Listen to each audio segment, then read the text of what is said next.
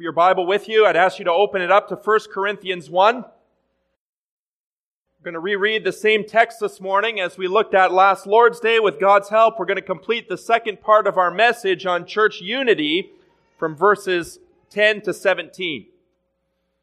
1 Corinthians 1, verses 10 to 17. Remind you, this is the inspired and inerrant Word of God. I appeal to you, brothers, by the name of our Lord Jesus Christ, that all of you agree and there be no divisions among you, but that you be united in the same mind and the same judgment.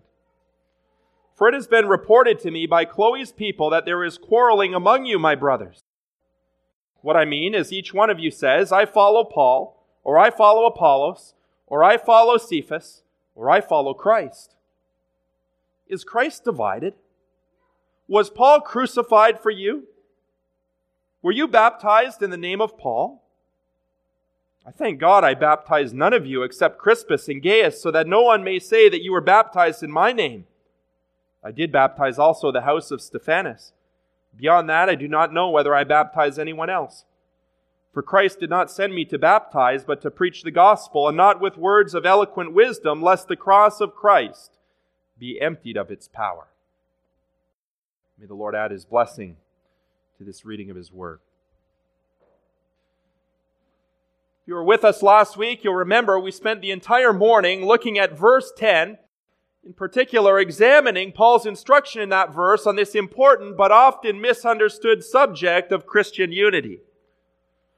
We see here in our text that Paul has received a discouraging report about the state of the church in Corinth, which had fallen prey to division and a partisan spirit, a lack of cooperation among the believers that was threatening to destroy the church and to ruin their gospel witness in that city. And things were getting so tense in Corinth that a woman named Chloe had sent some representatives to Paul to debrief him on the situation and perhaps to encourage him to take action before it was too late and the work of God in this church was destroyed.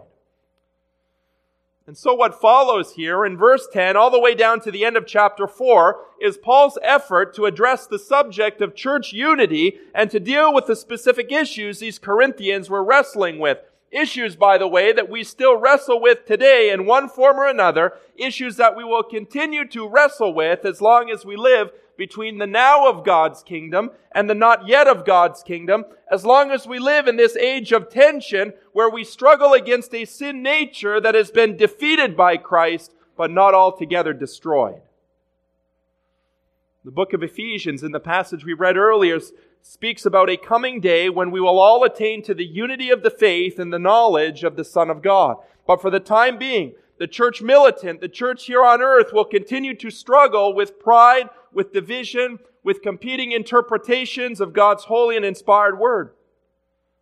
And unfortunately, these are issues that sometimes prevent us from experiencing the perfect unity, the perfect love, the perfect peace that will one day exist in God's kingdom, where there will be no more denominations, no more divisions, no more schisms within the church, but rather perfect unity under the lordship of Christ and the authority of Christ.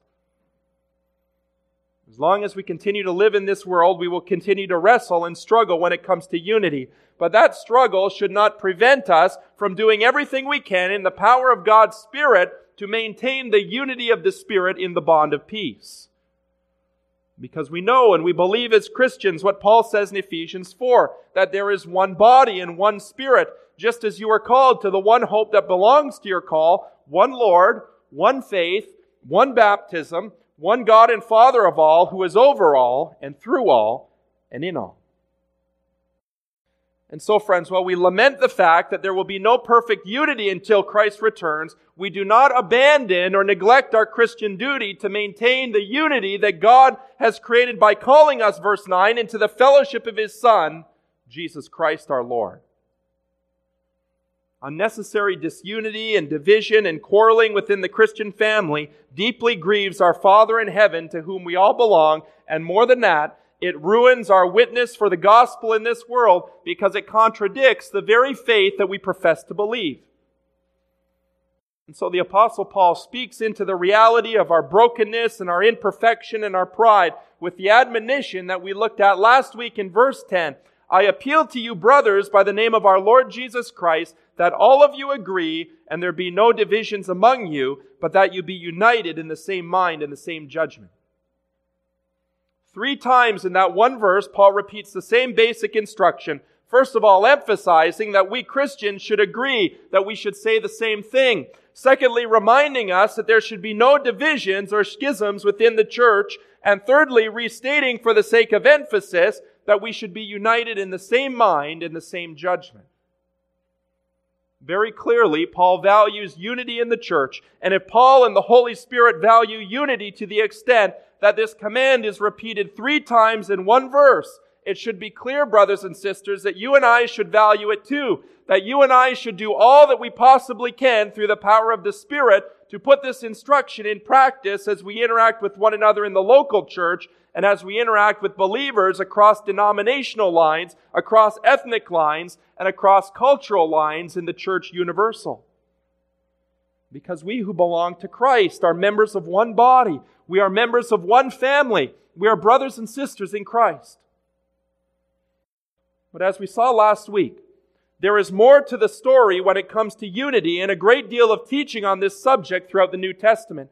And as we've seen, there are some essential limits, some essential boundaries on Christian unity, and a few common misunderstandings of what Paul is actually telling us here when he tells the church to agree and to be united in the same mind and judgment. As we learned last week, Paul is not teaching us that we all need to share the same opinions and preferences when it comes to matters of food and dress and culture. Nor is he teaching us in this verse to associate with so-called Christians who have denied the essential doctrines of the faith. Nor is he teaching us here that there's not an appropriate time to confront another Christian who's fallen into error. Nor is he teaching us that we should avoid controversial subjects just because they have the potential to make us feel uncomfortable, to upset us. There are many ways in which Paul's general teaching on unity have been misunderstood and misapplied by well-meaning Christians, as though Paul is advocating some kind of lowest common denominator Christianity devoid of doctrine, or else that he is advocating some kind of domineering legalism that requires us to slavishly follow man-made rules and traditions. We must avoid both of these extremes, brothers and sisters, as we apply Paul's instruction on unity, recognizing that unity is not something we create artificially. Rather, unity is something God creates supernaturally through the miracle of regeneration, and something that we who know Christ are called to earnestly maintain. And so we recognize as Christians, there must be unity on the essential doctrines of the faith. There should be liberty on the non-essential matters. And in all things, there must be charity and love, whether or not we agree with one another. This is the way that God has designed His church to function in a broken, fallen world. And when Paul makes this appeal in verse 10 for the Corinthians to be united in the same mind and judgment, he is speaking to us at the level of top-tier essential doctrine without which there can be no unity at all. When it comes to the essential doctrines of our faith, biblical beliefs such as the Trinity and the deity of Christ and the personhood of the Spirit and the substitutionary atonement and the bodily resurrection and the future bodily return, on issues like these, there can be no diversity of opinion within the church, and there can be absolutely no compromise. Because if you compromise any of those top-tier doctrines, you are simply not a Christian, no matter what you call yourself, and no matter whether you are affiliated with a church or not. And if you're not a Christian who's united to Jesus Christ by grace alone, through faith alone, in Christ alone, there is, quite frankly, no basis for Christian unity and fellowship. In fact, we saw last time, Paul's instruction elsewhere in the New Testament says we are to separate ourselves from such false believers and, if possible, to evangelize them, to win them to the faith once for all delivered to the saints. Well, that's about as far as we got last time. And now that we've established the true nature of biblical unity, the limits and the boundaries that ought to guard and to govern and to frame Christian unity, we can move on today to look at the specific dysfunction that was taking place in the Corinthian church. And that dysfunction is described for us in verses 11 to 17. What becomes obvious as we read through these verses, the negative report that came to Paul through Chloe and her representatives is that a partisan spirit had infected the Corinthian church. The church had begun to quarrel with one another, to divide into a number of different factions and cliques that were represented by various leaders. Men who are well known to the Corinthians, who are well known to the larger body of Christ in Greece and Asia Minor. There was, for example, the Paul party and the Apollos party, the Cephas party, even the Christ party, which may seem a bit odd at first glance. There were different little groups and factions within the church that were declaring allegiance to their favorite teacher and were grounding their identity in the name of that teacher rather than finding their identity in Christ Himself. Before we describe the various groups and leaders mentioned here in the text by Paul, it's important for us to understand a bit about the cultural and the historical context of ancient Corinth, some of the factors that may have contributed to this competition and disunity in the first century church. The first thing about the historic context we need to understand is that the church in Corinth was structured differently than many of our churches today, in the sense that the church in that city was so large that not all of the believers were able to gather regularly at the same time and in the same location. Today, the practice we've grown accustomed to is to meet for corporate worship in designated buildings, and when we outgrow one of those buildings, we usually tear it down and build a bigger one. It's a practice that the church has maintained since the 3rd century, owning property and meeting in designated buildings. But back in the 1st century, when Paul lived and wrote this letter, Christians typically met for worship in private homes that were owned by wealthy members of the church. Originally, there would have been a single house church in Corinth that met for worship under the leadership of Paul, but as the Lord added to their numbers those who were being saved, they would have outgrown the house, and eventually there would have been a network of house churches led by qualified elders and pastors, men gifted by God and trained up by Paul to govern the church as a whole in the city and to teach and preach the Word of God.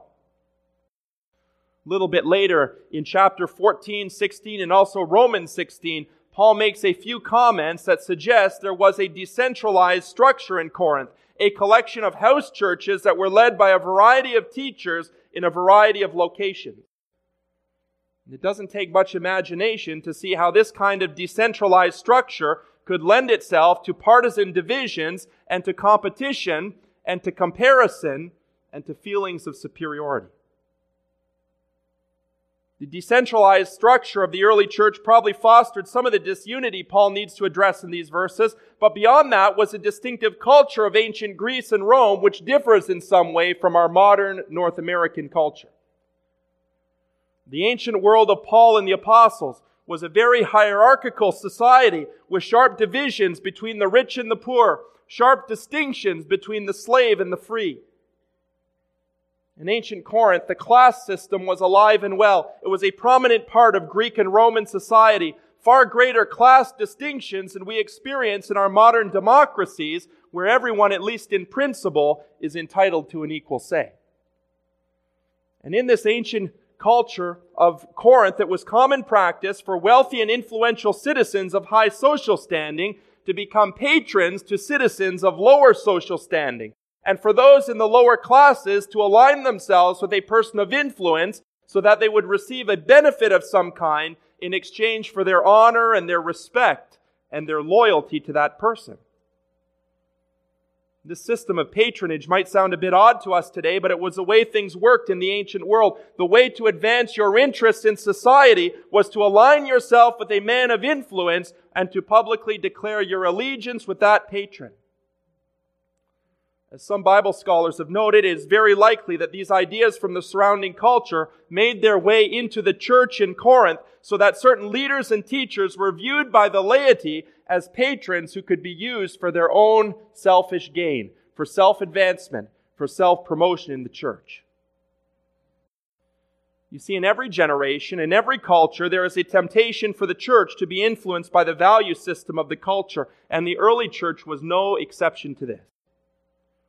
In a culture that was based on hierarchy and social standing, the institution of slavery and the class system, it was neither easy nor was it natural for people to come into a community like the church where everyone stood on level ground, where everyone was supposed to relate to one another as brothers and sisters and as equals, as members of the same family, whether they be Jew or Greek, slave or free, male or female.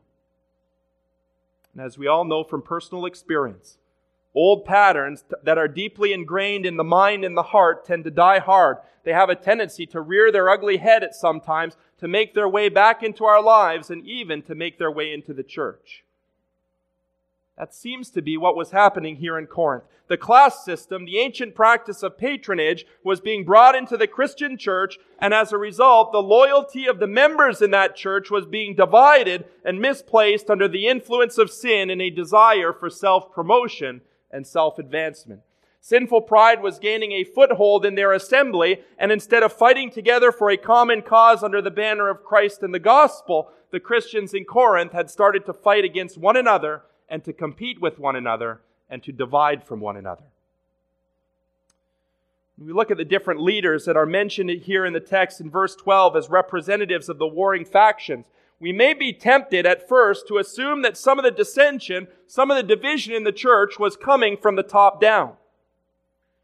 Perhaps Paul and Cephas and Apollos were at odds with one another. These men were competing with each other to gain a popular following, that they were using the gospel as a way of a personal advancement, that they were undermining the unity of the church. Sadly, this is something that's all too common today in the Church of Christ and in every generation. Unscrupulous leaders and pastors who use the pulpit, who use their leadership platform as a way to become popular, as a way to accumulate wealth, a way to take some of the glory that rightfully belongs to Christ.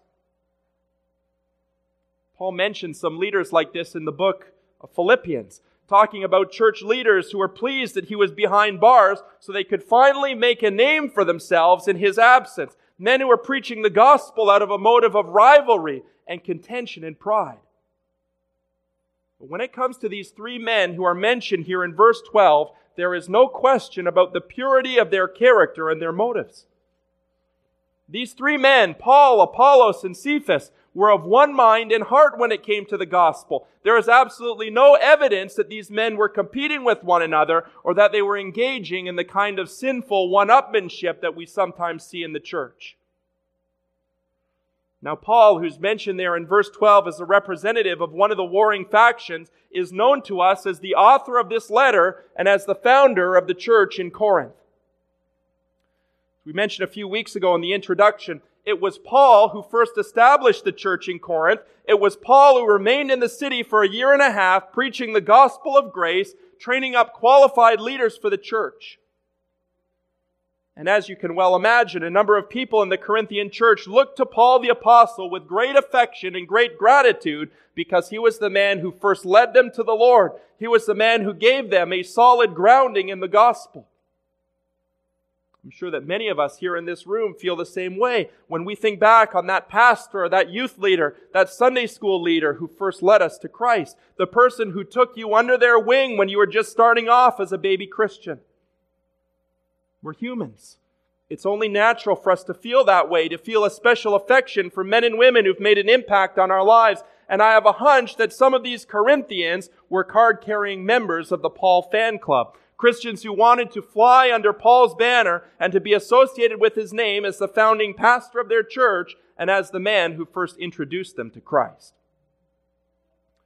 Another name in this list of leaders is Cephas, who's better known to us by his Greek name, Peter. And Peter, of course, was one of the 12 disciples of Christ, by all accounts the most prominent member of that group, along with James and John. Peter wasn't a perfect man by any means. He had a tendency to get his foot stuck in his mouth. As we know, there were times in Peter's ministry when he stumbled and failed, most notably before the crucifixion when he denied Christ 3 times. Later on, there was an occasion when Paul needed to reprimand him for some behavior that was not in step with the gospel of grace. We spoke a bit about that last week. But in spite of Peter's flaws and imperfections, he was a good and godly man who deeply loved the Lord, a man who was always quick to take the initiative in the things of Christ, to speak up for the sake of the gospel. Ultimately, he was a man who gave his life for the sake of the gospel. In the earliest days of the church, after the great ingathering of Pentecost, Peter served as the main pastor in Jerusalem, and it was in Jerusalem that he became acquainted with Paul and recognized that Paul, the former terrorist, had been transformed by the gospel of God's grace, that he had been called and commissioned to be an apostle of Christ to the Gentiles. After that, Peter's ministry was primarily to the Jews. Paul's ministry was primarily to the Gentiles. But there is no hint, no suggestion that these men were at odds with one another or that they disagreed with each other on matters of doctrine. Quite to the contrary. In fact, later on in his second epistle, Peter will tell us under divine inspiration that Paul's writings are part of the inspired Scripture. Now, in terms of Peter's ministry, we know from the book of Acts he eventually left Jerusalem, and church tradition tells us that he was crucified by the Romans under Nero. But what's unclear in the Scripture is whether or not Peter spent time in Corinth, whether he was a pastor there, or whether he was just well known and well respected by the believers in the church in the city. In terms of Peter's specific relationship with the Corinthians, all we can really do is guess and speculate, but regardless of whether he actually served as a pastor in that church, some of the people in the church knew him and viewed him as the most important apostle, possibly as a man who in their estimation was even greater than Paul. It's also likely that Jewish Christians in Corinth felt a special affinity for Peter because of his association with the church in Jerusalem and his tendency to maintain the Jewish customs. And so we have in Corinth a group of Christians, most likely Jewish Christians, who identified themselves with Peter and with Peter's ministry. Well, the third leader who's mentioned here in verse 12 is a man named Apollos, and of all the names that are mentioned here in this verse, Apollos is probably the least familiar for most of us. Unlike Peter and Paul, Apollos was not an apostle of Christ, but like Paul, Apollos did serve as a pastor in the Corinthian church and as a powerful preacher of the gospel. But unlike Paul, who was not formally trained in rhetoric, who was not particularly impressive as a public speaker, Apollos came from the city of Alexandria, one of the main intellectual centers in the ancient world. Apollos was an extremely intelligent and well-educated man, for we read in Acts 18, he was eloquent, he was competent in handling the Jewish scriptures. We're also told in the book of Acts that Apollos was a powerful debater who could demolish the arguments of his Jewish opponents, who could show from their own scriptures that Jesus was indeed the Christ and the Messiah of God. Now, to be sure, when Paul first met Apollos in the city of Ephesus, there were some problems with his theology. There were some deficiencies in his teaching and his understanding. But the potential for ministry was evident to all, and two of Paul's associates, named Aquila and Priscilla, took him under their wing and helped him to understand the way of God more accurately. In other words, they discipled him. And from that point forward, Apollos became a potent and powerful influence for Christ, a man who pastored the church in Corinth when Paul had left, a man who used his tremendous speaking ability for the glory of God and the extension of the gospel. Now, in a Greek city like Corinth, where rhetoric was prized and valued, many of the intellectuals, many of the Greek Gentiles in the church were attracted to Apollos and considered themselves to be his loyalists. He wasn't an apostle like Peter was and like Paul was, but when it came to preaching and eloquence and public speaking, he surpassed both of them. He was a marvelous preacher. And so these are the three parties mentioned there in verse 12. The Jewish Christians who gravitated towards Peter, the founding members of the church who had a soft spot for Paul, the intellectual Greeks who were greatly attracted to Apollos and greatly impressed by his eloquence. But what do we make of the fourth party mentioned there in verse 12? The group that was claiming to follow Christ and were openly declaring their allegiance to Him in distinction with the other groups. Because normally we would consider this kind of loyalty to be good, to be right, to be biblical. Something that should be true of each and every person who claims the name of Christ and calls himself a Christian. But obviously, in this specific context, Paul is not commending them for their professed allegiance to Christ. He's rebuking them. He's reprimanding them along with the other factions who are fighting and quarreling and dividing from one another. The mention of this Christ party seems very confusing on the surface because the name of Christ doesn't seem to fit well with the other names.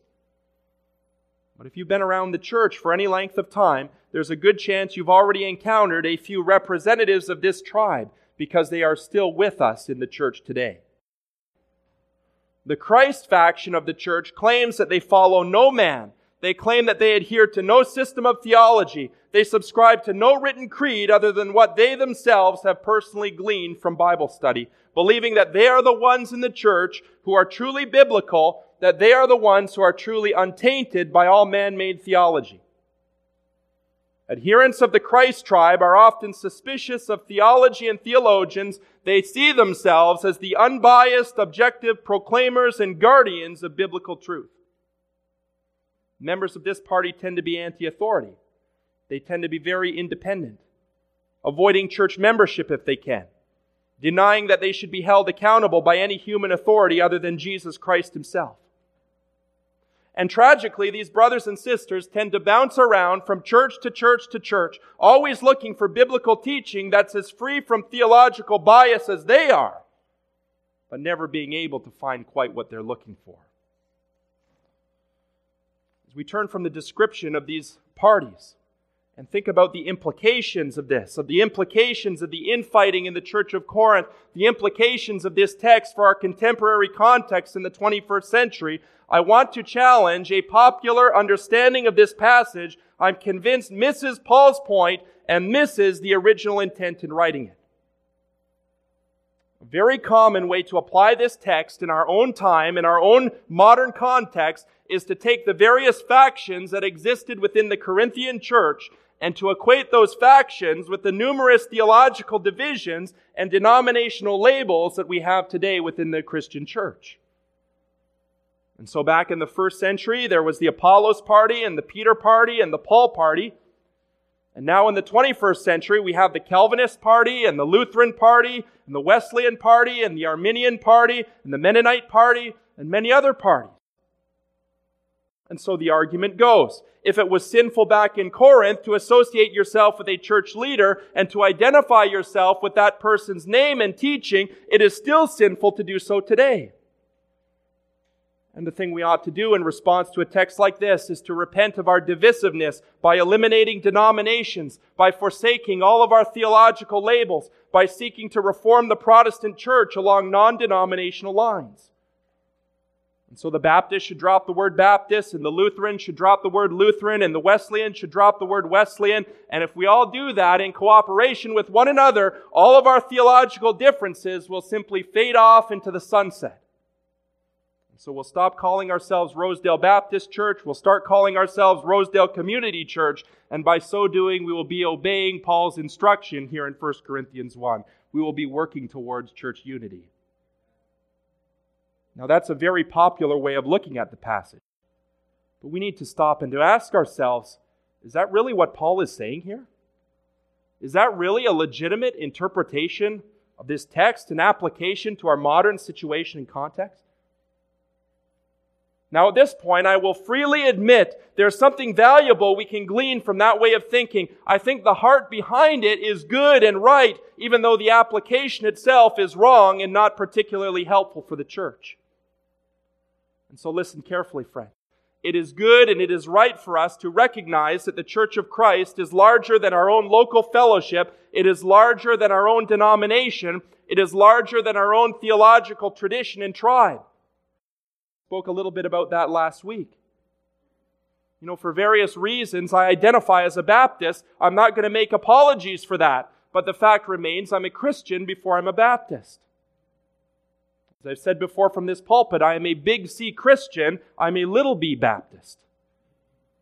And what that means in a practical sense is that I view other born-again Christians from different denominations and traditions as my brothers and sisters in Christ. I view them as members of my own family, men and women who I'll have the opportunity and the privilege of spending eternity with. And because we're members of one spiritual family called the Universal Church, there's a longing in our hearts for the kind of unity we'll one day experience in the kingdom. That's a good thing. That's a good longing. God has put the desire for unity in our hearts. But, let me say to you at the same time this morning, there is a certain naivety in thinking that the removal of a theological label or a denominational title will eliminate the very real, very legitimate differences that those labels describe and define. There's a popular school of thought among some evangelicals today that it is sinful for us to speak in these terms. It is sinful for us to call ourselves a Calvinist or an Arminian or a Lutheran or a Wesleyan or whatever the term may be, because that's what the Corinthians were doing in the first century. There's a problem with this line of reasoning, friends, and we should all note it very well. Understand from the text, in Corinth, the differences between Apollos and Peter and Paul were not theological in nature. You must understand that. If you don't understand that, if you don't observe that, you will miss the point of this text. When it came to issues of theology and Bible interpretation, Paul and Apollos and Peter were on the same page. They were of one mind. These men did not have contradictory views on baptism. They agreed on predestination. They agreed on the Lord's Supper. They agreed on the return of Christ. But guess what? We do have differences on those matters in the church today. And those differences have been with us for hundreds of years. That's the reason why we have theological labels. That's the reason why we have denominational titles that did not exist in the first century. Now, we may not like that, but that's reality. That's the reality that we're stuck with. Christians who are united on the essentials that are not always united on matters of secondary importance. And even if we were to stop using the theological and denominational labels that have developed throughout the centuries, the differences that lie underneath of those labels are not simply going to vanish and go away. Like it or not, brothers and sisters, some differences of interpretation are legitimate. They are here to stay until Christ returns to set things straight. And given this kind of situation, we cannot avoid describing those differences and labeling them in some way. And so, friends, don't come to this text and think that just because someone uses a theological label like Calvinist or Arminian or Wesleyan, that they are automatically committing the sin of Corinth and following men instead of following Christ. Some of us are pretty put off by labels like that. I can understand that. But usually, generally speaking, these labels are just a way for us to define and distinguish varying interpretations of the Scripture. It's a type of theological shorthand that enables us to summarize a position in a single word rather than describing that position in a 10-page essay. And so, brothers and sisters, the proper application of the text in 1 Corinthians 1 is not to get rid of denominations and theological labels, but rather to examine our hearts and to get rid of the ugly sectarian attitude that is sometimes lurking there under the surface. Denominations, theological labels are not necessarily wrong and sinful, but if we find ourselves despising fellow Christians because we disagree with them on secondary issues, there's a problem in the heart that needs to be dealt with. And that's the application point in the text. Not the elimination of labels and denominations, but the elimination of spiritual pride and sinful arrogance from the human heart and from our churches. The disunity that plagued the Corinthian church was not the result of theological disagreements between Paul and Apollos and Peter. It was the result of misplaced loyalty to these men because of personalities and gifts that set them apart from one another. Loyalty to Christ was being replaced by loyalty to teachers and leaders in the church. And Paul tackles now this needless disunity and schism by asking them three rhetorical questions we find in verse 13. First of those questions, Paul uses the imagery of a human body, and he asks the church in Corinth whether the body of Christ is divided. Whether they think it's possible for this little group over here to have the arms of Christ, for that little group over there to have the legs of Christ, to divide Christ up and to disperse Him among the little factions in the church so that each little group gets a little piece of Christ. And of course, the answer to that question is a resounding no. Christ's body cannot be divided into pieces, and neither can the local church be divided into pieces. It must function as a single body, as a single unit with many parts, or it will not function at all. And later on in the same epistle, Paul will pick up the image. He will use the image of a body to teach these believers what a healthy church ought to be when the various parts are working together in perfect harmony and unity for a common purpose and a common goal. Well, the second question Paul asks the church in verse 13 is whether they believe that Paul was crucified for them. It would appear that a group of Corinthians who claimed Paul as their leaders thought that they were doing Paul a favor by parading around under his name, but obviously Paul was not impressed and he was not flattered by this kind of behavior. If anything, he was embarrassed by it. He was angered by it. Paul's entire ministry from the beginning to the end was focused on glorifying Jesus Christ. He was appalled. He was taken aback when the Corinthians, that they would even dream of taking some of the glory that belonged to Christ alone and ascribing that glory to Him because He preached the gospel and because He founded their church. Some of these Corinthians were treating Paul as though he was an equal, even greater than the Savior Himself. And in response to the blasphemy of that, he points them back to the only person who can truly save. The only one who died on Calvary's cross to make a full atonement for sin, dying in our place for our sins, paying the penalty that we owed to God, that His justice required of us. Yes, Paul may have preached the gospel to these believers in the church, but he certainly didn't save them. He certainly didn't die in their place. Well, the third and final question Paul asks these believers is whether they were baptized into the name of Paul. And once again, the answer to that question is no. When the Corinthians were baptized as new believers, they were baptized into the name of Christ. And indeed, that's the only name into which a Christian can be baptized. There's a lot I'd like to say this morning about water baptism, the way it was being abused and misused in Corinth, but time is running short. We won't have time to deal with all the issues here in the text this morning. But understand this about baptism. When a person repents of their sin and trusts in Christ alone for salvation, the very first step of obedience that person needs to take is to be baptized in water as a sign that they are now identified with Christ in His death and His resurrection. The ordinance of baptism does not save us. It does not wash away our sins, but it does visibly signify our union with Christ. It does publicly express the fact that we now belong to Him, that we bear His name. In water baptism, the most important thing is always our identification with Christ. But in Corinth, the most important thing about baptism was the person who was doing the baptizing. Shocking as it may sound, these Christians were far more concerned about which pastor was putting them under the water than they were about what the ordinance itself signified.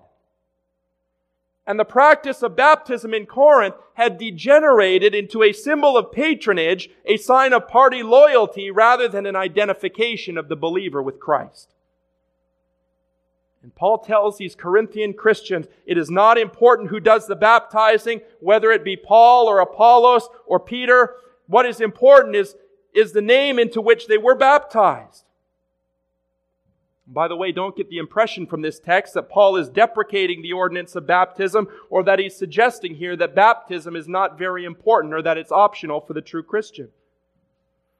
What Paul is doing in these verses is putting baptism in its proper place and perspective, reminding them what baptism is really about. Not an ordinance that saves us, not an ordinance that washes away our sin, not an ordinance that associates us with the pastor who put us under the water, but an ordinance that speaks beautifully and powerfully about our union with Christ in His death and His resurrection. If you're here this morning and you've never been baptized in water as a Christian believer, I would love to talk with you more about what baptism means and why the Bible teaches that every born-again Christian should be immersed in water. Underneath the division and disunity in ancient Corinth were some rather unique cultural issues and factors, but as we all know, disunity in the Christian church was not just a first century problem, it's a 21st century problem. Because the human heart hasn't changed. The passage we've been studying these past 2 Sundays raises some important and challenging issues that each one of us needs to carefully consider as we strive to maintain the unity of the Spirit in the bond of peace here at Rosedale and also in the wider body of Christ in Welland and beyond. Part of the problem in Corinth had to do with divided loyalties and impure motives, a situation where loyalty to certain leaders and teachers in the church was taking the place of the believer's supreme loyalty to Christ. May I say to you this morning, that is still a danger for the church in our culture of celebrity pastors and mega churches.